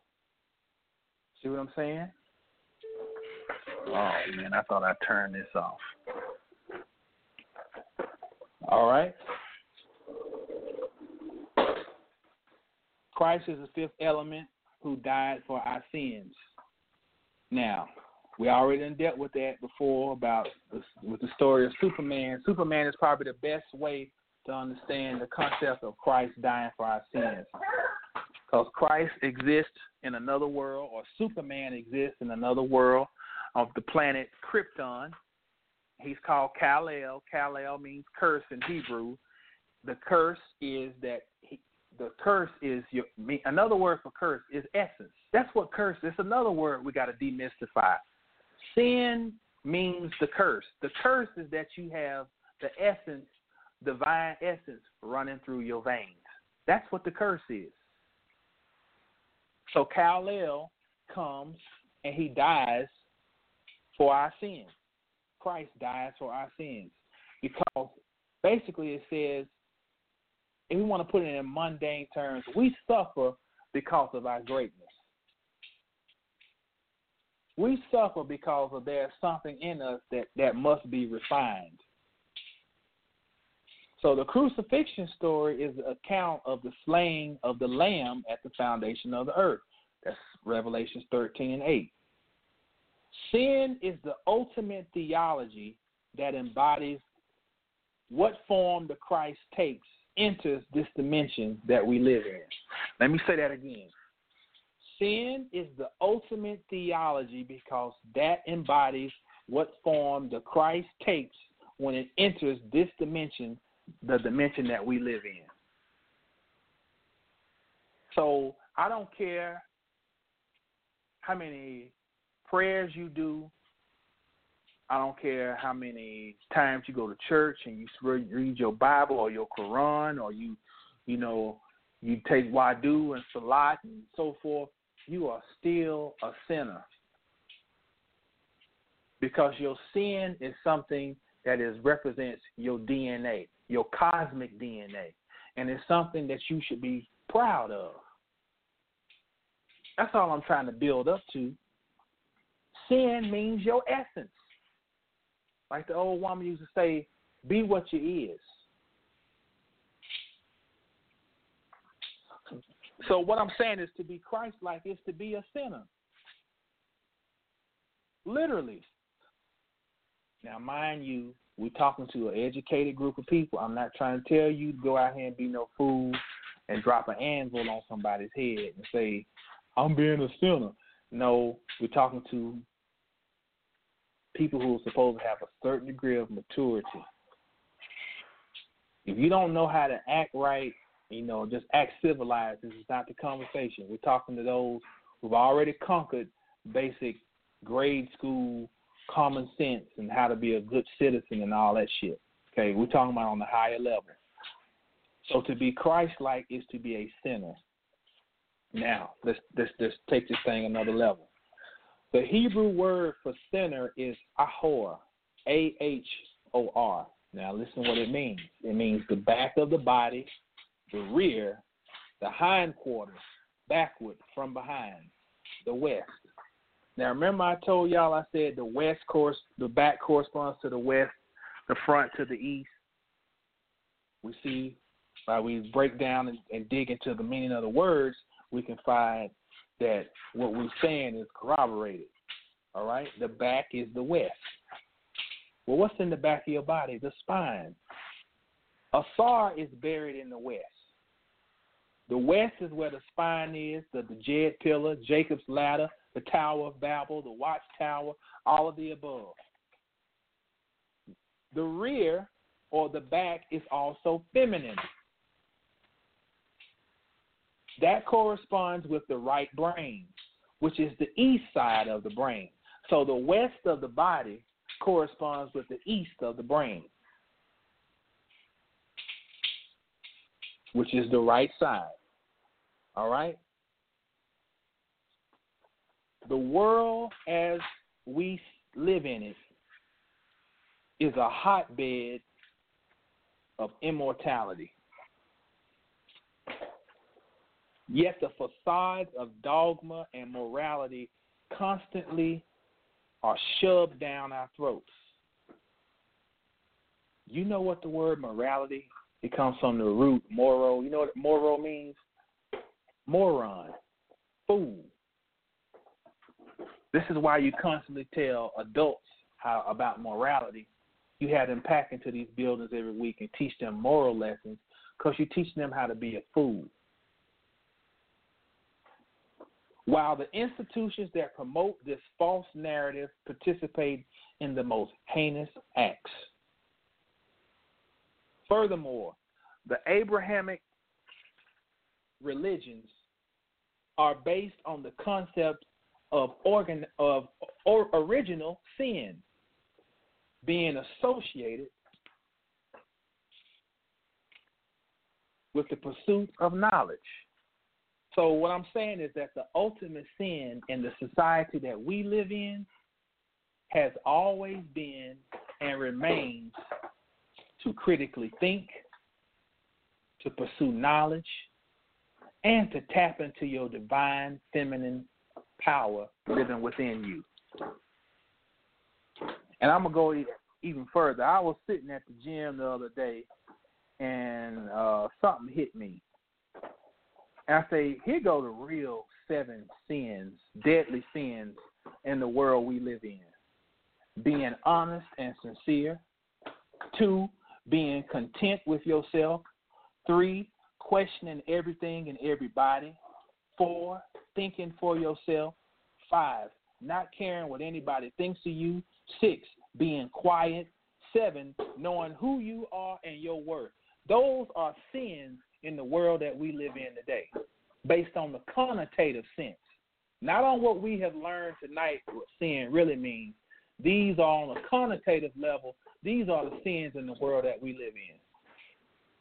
Now, I mentioned just a second ago about sin, about the word sinner coming from ahor in Hebrew, and it means the back of your body. The back is feminine.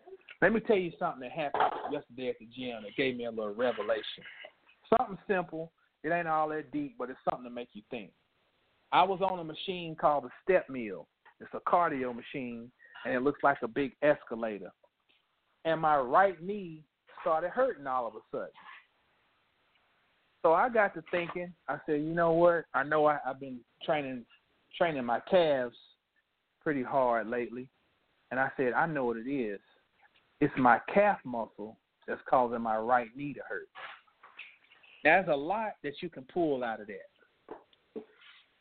My right knee is in the front of my body, all right?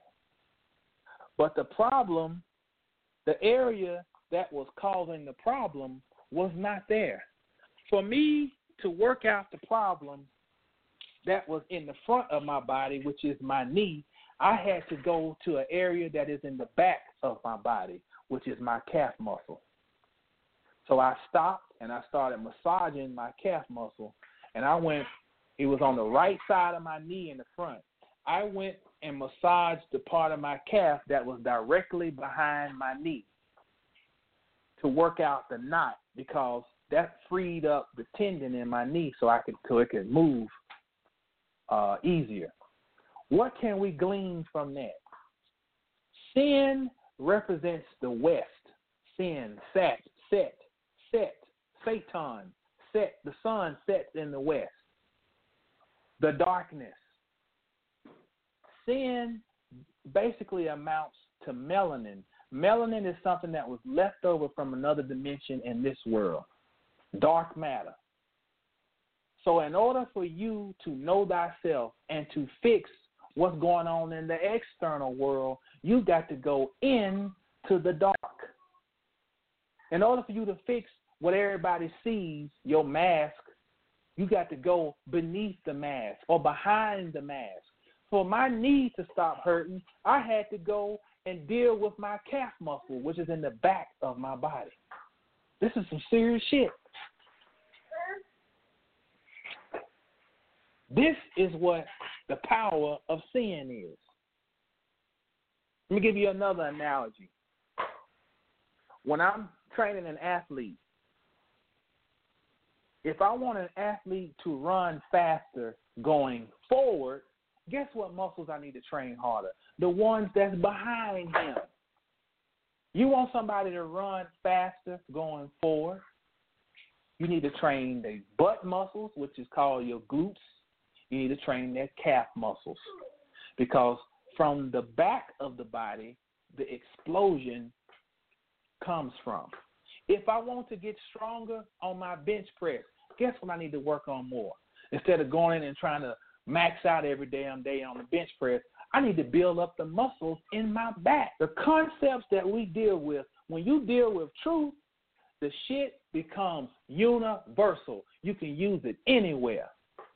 Once you fully understand these concepts, you understand what these symbols truly mean, they become universal. You use them anywhere.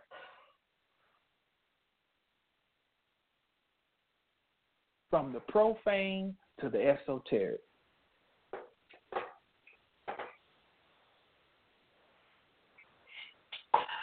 I want to, since I got through most of this quicker than I thought I would, try to speed it up, I want to finish with a story. Let's do some fireside chat shit. I want to finish with a story. I want to read you something out of one of my favorite books, The Sufis by Idris Shah. It's another book that Bobby Hemmett recommended. I want to read you this story.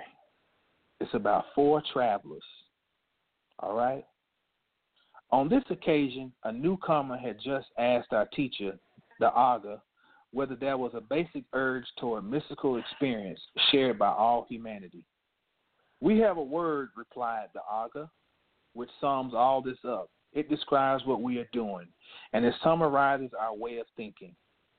Through it, you will understand the very reason for our existence, and the reason why mankind is generally speaking at odds. The word is Angaruza Minabustafo. Angaruza Minabustafo. And he explained it in a traditional Sufi story. Now listen to this. 4 men, a Persian, a Turk, an Arab, and a Greek, were standing in a village. They were traveling companions making for some distant place. But at this moment, they were arguing over the spending of a single piece of money, which was all that they had among them. I want to buy Ungar, said the Persian. I want Uzum, said the Turk. I want Inab, said the Arab. No, said the Greek. We should buy Stoffel. Another traveler passing, a linguist, said, give the coin to me. I undertake to satisfy the desires of all of you. At first, they would not trust him. Ultimately, they let him have the coin. He went to the shop of a fruit seller and bought 4 small bunches of grapes. This is my Ungar, said the Persian. But this is what I call Uzum, said the Turk. You have brought me Inab, said the Arab. No, said the Greek. This in my language is Stoffel. The grapes were shared among them, and each realized that the disharmony had been due to his faulty understanding of the language of others.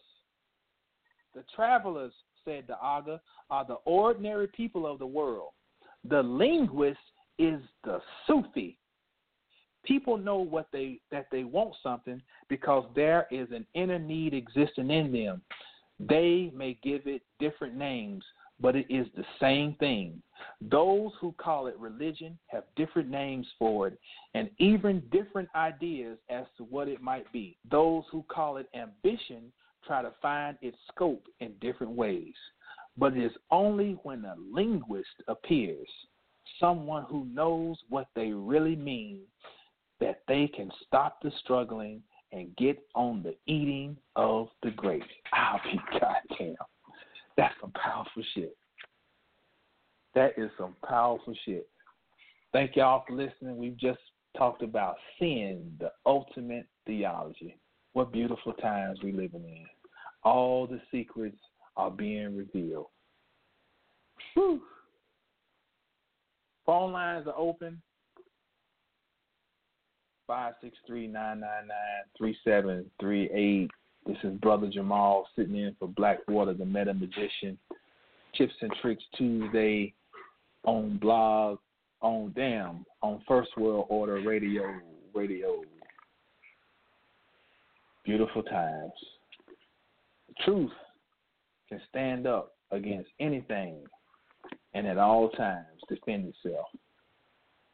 I want to remind everybody that on May 6th, have your face in the place for the Inner Sanctum. Pull it back up. Presents The Connection. Powerful title there. Bear with me 1 second. My computer running slow. Let me pull it back up. My fault. Here we go. The Connection, featuring Sister Kai. And it's Knowing Thyself Through Alchemy. The Connection, Knowing Thyself Through Alchemy. That's Saturday, May 6th, 2017 at Fitness 360. Starts at 3 p.m., goes to 5:30. That's at 4312 Live Oak Street, Dallas, Texas, 75204. For more information, contact Perpolis at eloriaweb@msn.com or Kai at KYIESHARSMITH@gmail.com. $15 fee at the door. And we look forward to people from Oklahoma, from East Texas, Louisiana, all parts of Texas to come and have your face in the place, because we never want to miss a gathering when we are deciphering this most important information. Also want to remind you that coming up next month, like I said, mastersofthecosmos.com will be launching. Masters of the Cosmos. This is the place, or the major hub for you to come and to get these esoteric vitamins. If you enjoy the information that you hear going out over these airways, then you definitely want to be a part of mastersofthecosmos.com so that you can further feast on these esoteric occult delicacies where there will be no time constraints, where we go all the way in. You're going to get this masterful document called the 72 Wise Words, where we're going to break down the etymon of 72 very well-known words from Christianity that have all these very esoteric and occult meanings hidden in them. I'm going to also be holding a class coming up this spring, later in the spring, where we're going to actually go in and break down, and we'll walk through this list, and we're going to break them down and talk about what does each word actually tell you. The way we see how we did with the word sin on here tonight, imagine we do that 72 times, and then we come back and put it all together and show how all this stuff fits into this big stew. We're cracking codes now. It's time. It's time for the masters to be back. So be on the lookout for mastersofthecosmos.com. Phone lines are open. We're going to go to 740. 740, you're open. What's good? Peace and blessings, brother. Peace, good brother. How you doing? Oh, well, man. Thanks for that good word tonight. You know what I'm saying? You were shooting 3-pointers all night and making them. All you did was just throw them up and they went in. Hey, sometimes you got to close your eyes and just shoot, man. Right. That's some Steph Curry on the hot plate right there. Hey, you know, every now and then, you know, you get in that zone. Right. But I appreciate it, man. I sure appreciate it. Playing 4 quarters with a blindfold on. Hey, what can I say, man? Man, you know they have to say that old saying, say the sun shine on the dog's ass every now and then. That's right. That's the old country saying. Right. Hey, I gotta ask you this, man. Have you ever looked at the United States of America flag and cracked the code on the symbolism of it? I did. I you know, a couple years ago, I made that a little project of mine. But I can't say I completely cracked. I just the other day. Hold on. The other day I was. I don't know if that was in the Serious Mystery where Robert Temple was talking about the flag, but I was thinking. I thought it had something to do with the star system, Sirius. But go ahead. What you got on there? I don't know. It could be, but, you know, I was in Revelation chapter 12. Okay. And what I think it's verse 3 or 4, it said, and that old serpent and the red dragon was cast to earth, and he drew a third of the stars down to earth. Right. Now, when I look at the star in that context, star is symbolic for angels that has fell to earth, and the tail, they were following the tail. And when I look at the American flag, isn't it ironic the way that when it's shaped, it's got the stripes going down, which are red, and it's got the stars, which are right behind it, following it. You ever check that out? No, not to that degree. So you saying the stripes point down, and the stars are superior to the stripes? They're above, like. Right, they're above, and why did they put the stars in the dark, and they got the stripes pointing down? And I look at it as that the stripes is like the dragon, because it's a red dragon. He's got a red tail, and following right behind that red tail, you got these stars. And I got to looking like, oh, am I on to something? Could it be? And I pointed this out to other people, and they were like, man, I never looked at it like that. I'm going to have to pay attention to that, because, you know, down here in Texas, these flags, they put up these flags so big, they look like a Winnebago, the size of it. So they really blow. There's 2 very large ones in particular. I think they're on I-20. So I got to pay attention to that. So you're saying that you think it's mimicking that scripture there in Revelation? Right, because you got the tail of the dragon. Why does that scripture say? Now you said something earlier. Everything is starting to unfold itself. Now when we were in the blind, you can slip a lot of stuff by people when they're blind and sleep. You know what I'm saying? Right. And you can slip it by them, and they wouldn't know. And when the time says, like it says in the Bible, there's going to come a time where knowledge is going to spread abroad, you know, and you know, for those who have eyes to see and ears to hear. Right. And when I look at it, why did they specifically put them stripes on a flag? Well, why did they put those stars? Because, you know, when we look up in the sky, stars don't even look like that.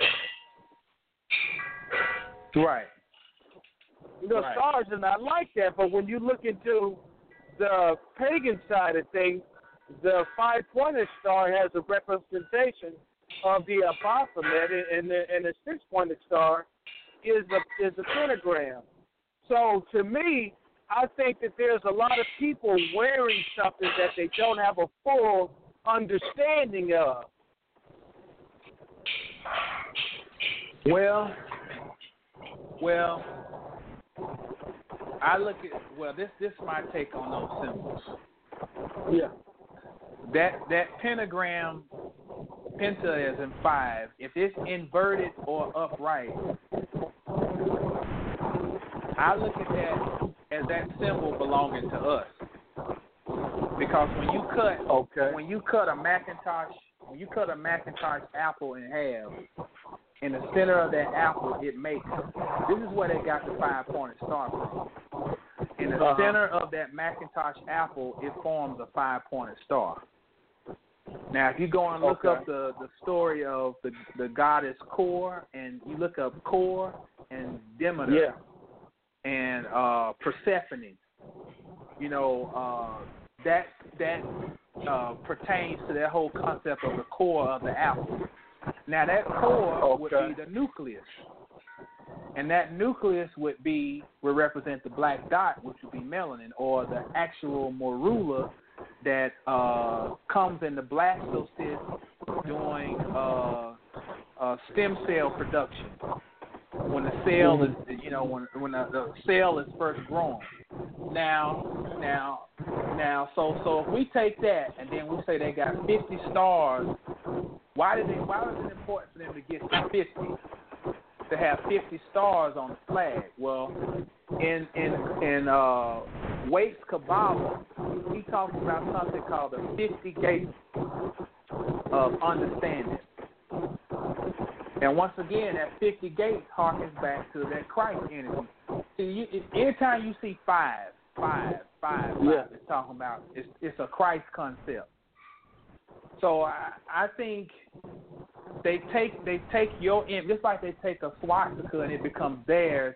They charge the symbol with their energy, and now in our minds it becomes an archetype of it's something heinous. Right. Which the swastika is another symbol of Christ. So I think what it is through their introduction into Masonry, they were introduced to these symbols, and they figured we'll take the symbols and we'll take the essence of something that does not belong to us and we'll make it ours.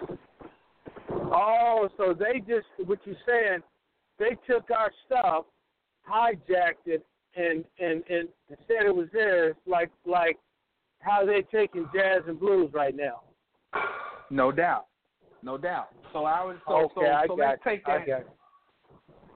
So then you look at stars on a flag. Stars represent semen,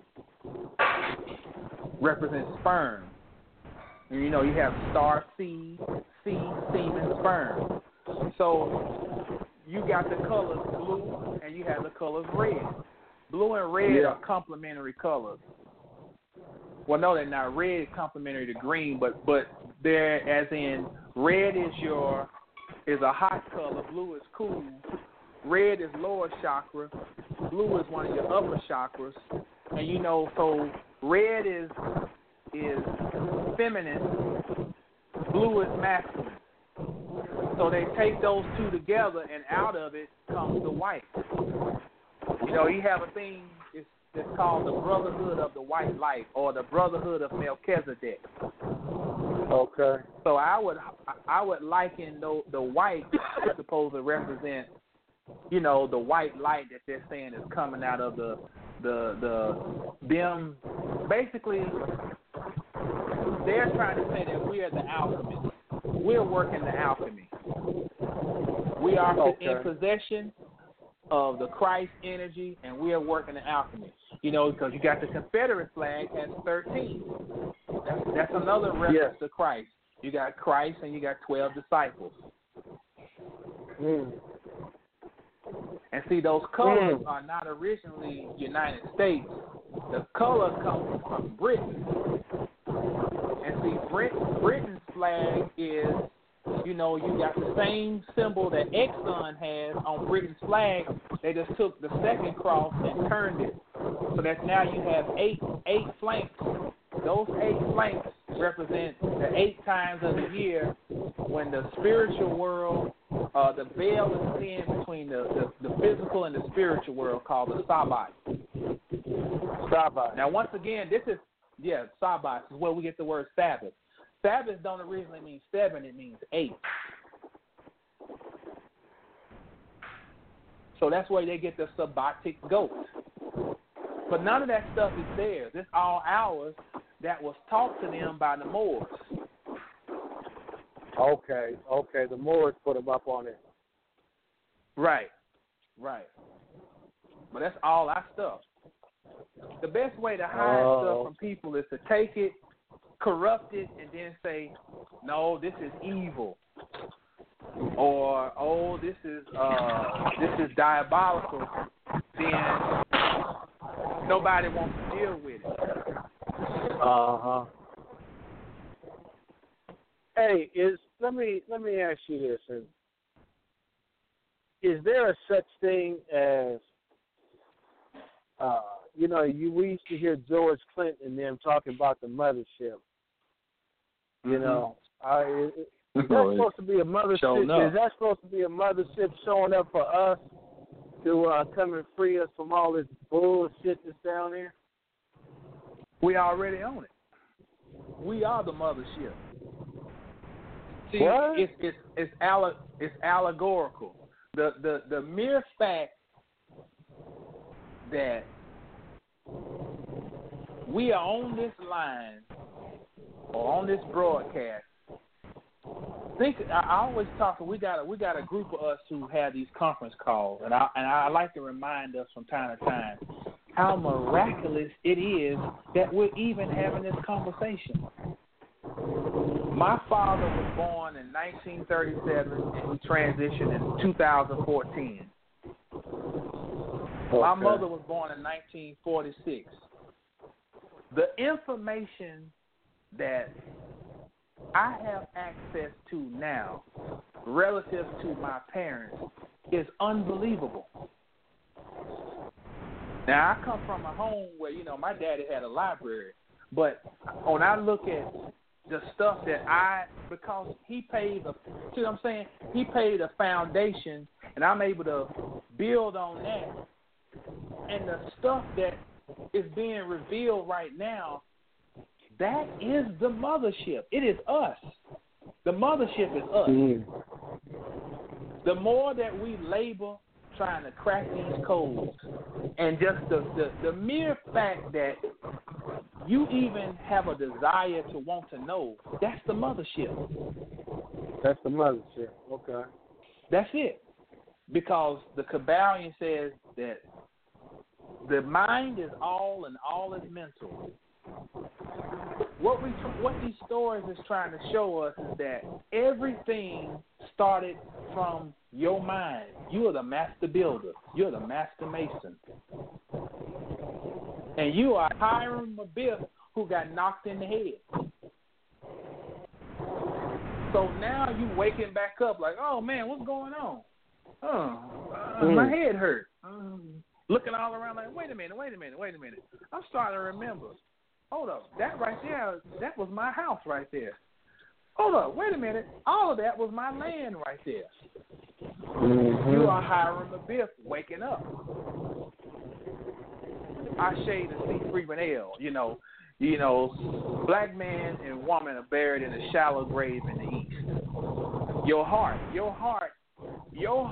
is waking back up. That is why you have this desire to be out there on the road, and still your mind is not trapped in that truck. Your mind is in another dimension because your mind is starting to remember that it is something greater. That's the mothership. That's the mothership. That's it. And it's coming. Beautiful times. When when do you think that gas throttle is going to be full throttle, man? Where there's going to be that great awakening, where that giant that was asleep now it's woke, crystal clear, revelation, love spread apart of love is spread, amongst us, our people, the ones that's been oppressed and asleep. Well, I think it would be a mistake for any of us to try to put an actual time on anything. It could be the next blink of an eye. It could be in the morning. It could be 5 years. We don't know, because this time is just something that we are experiencing in this reality we're in, but it really don't even exist.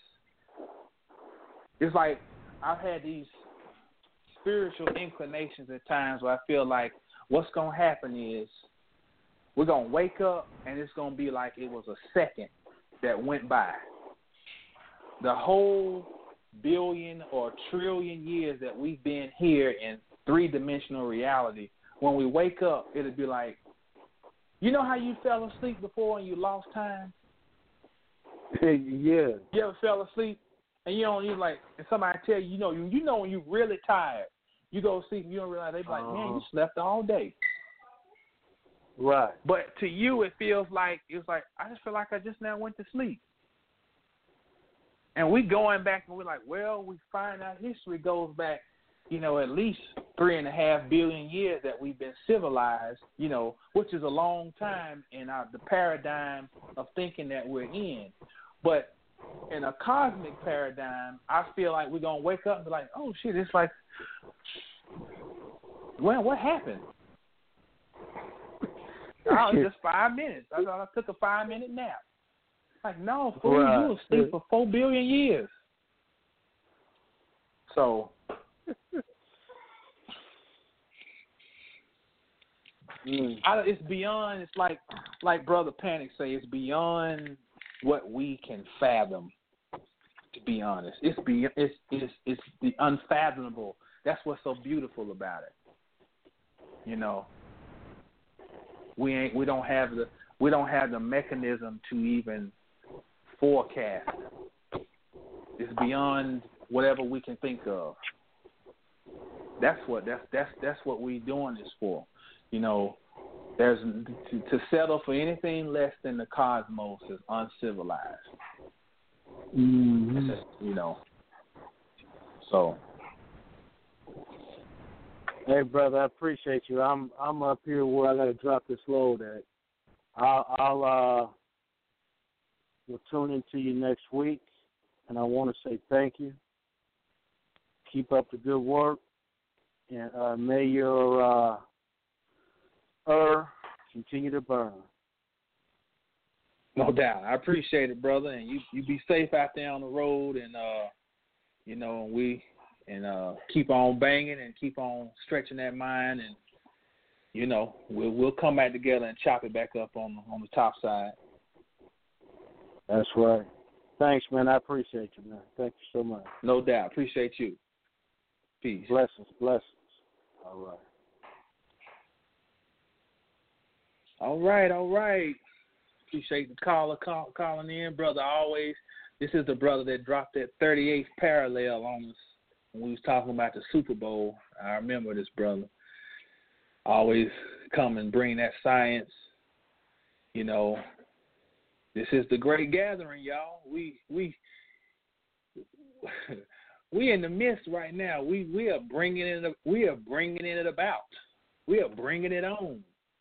We're doing the work right here. This is really a real time ritual going on in real time. Just the energy that we create of just wanting to know, and we come together and we gather under that banner, just wanting to know. Beautiful times. We'll see y'all May 6th for the Inner Sanctum event in Dallas. The connection, knowing ourselves through alchemy. We're going to see y'all on mastersofthecosmos.com. I'll be keeping you updated. Come on over. Get your membership. You can either join as an Inner Sanctum member or you can become one of the adepts where we go in depth. So stay tuned for that. If you got anything you want to hit me up about, you can go to hjrobinson360@gmail.com. Hit me on my email. You know, people email me all the time asking questions or whatever.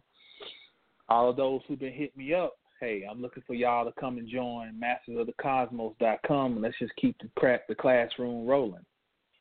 Also, go over, subscribe to my YouTube channel, The Gnosis, and let's just keep this thing popping. And as always, if there are nobody else got anything, you know, stay down till you get up.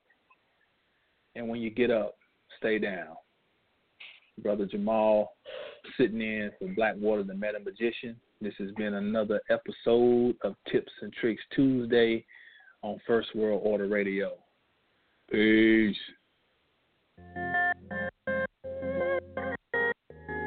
H.J. Robinson.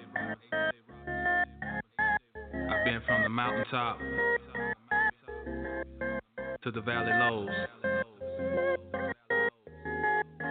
but through it all, I've managed to maintain my soul. Encapsulated in every raindrop that falls on my rooftop is a goal or a dream shot. By situations, circumstances, there ain't always second chances. You say you're holding, show me what you got. And I can't cope with these shattered hopes, and yes, my back's against the ropes. I'm blowing steam from my kettle pot. Lend me your ears, inside these tears is the pain associated with a man that's trying to find his spot. When you look in the eyes of your children and realize you can't supply the items of their desires, so when your pride drops and the buck stops here, to these fears I adhere until some income is near. I guess the picture won't be clear, so I keep plugging like a mule still trudging on the rope I'm tugging. Try. It's not a relevant word, your visions get blurred. I'm lost with no shirt, I wonder why. And I don't know.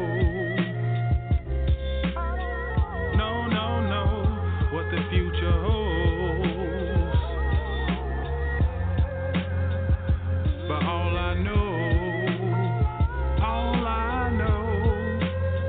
I gotta keep my soul.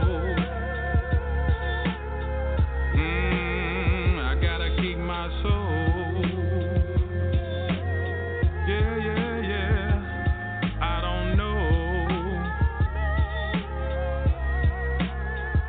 The future holds. No, I don't know,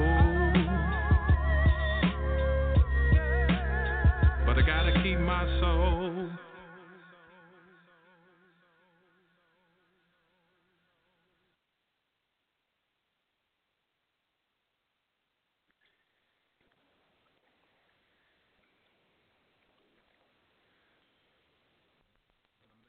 With the Lucky Land Slots, you can get lucky just about anywhere. This is your captain speaking. We've got clear runway and the weather's fine, but we're just going to circle up here a while and get lucky. No, nothing like that. It's just these cash prizes add up quick. So I suggest you sit back, keep your tray table upright, and start getting lucky.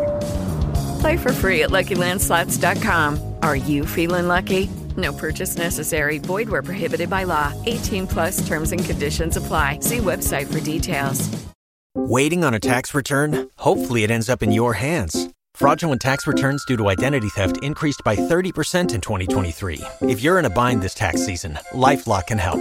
Our U.S.-based restoration specialists are experts dedicated to helping solve your identity theft issues. And all LifeLock plans are backed by the $1 Million Protection Package. So we'll reimburse you up to the limits of your plan if you lose money due to identity theft.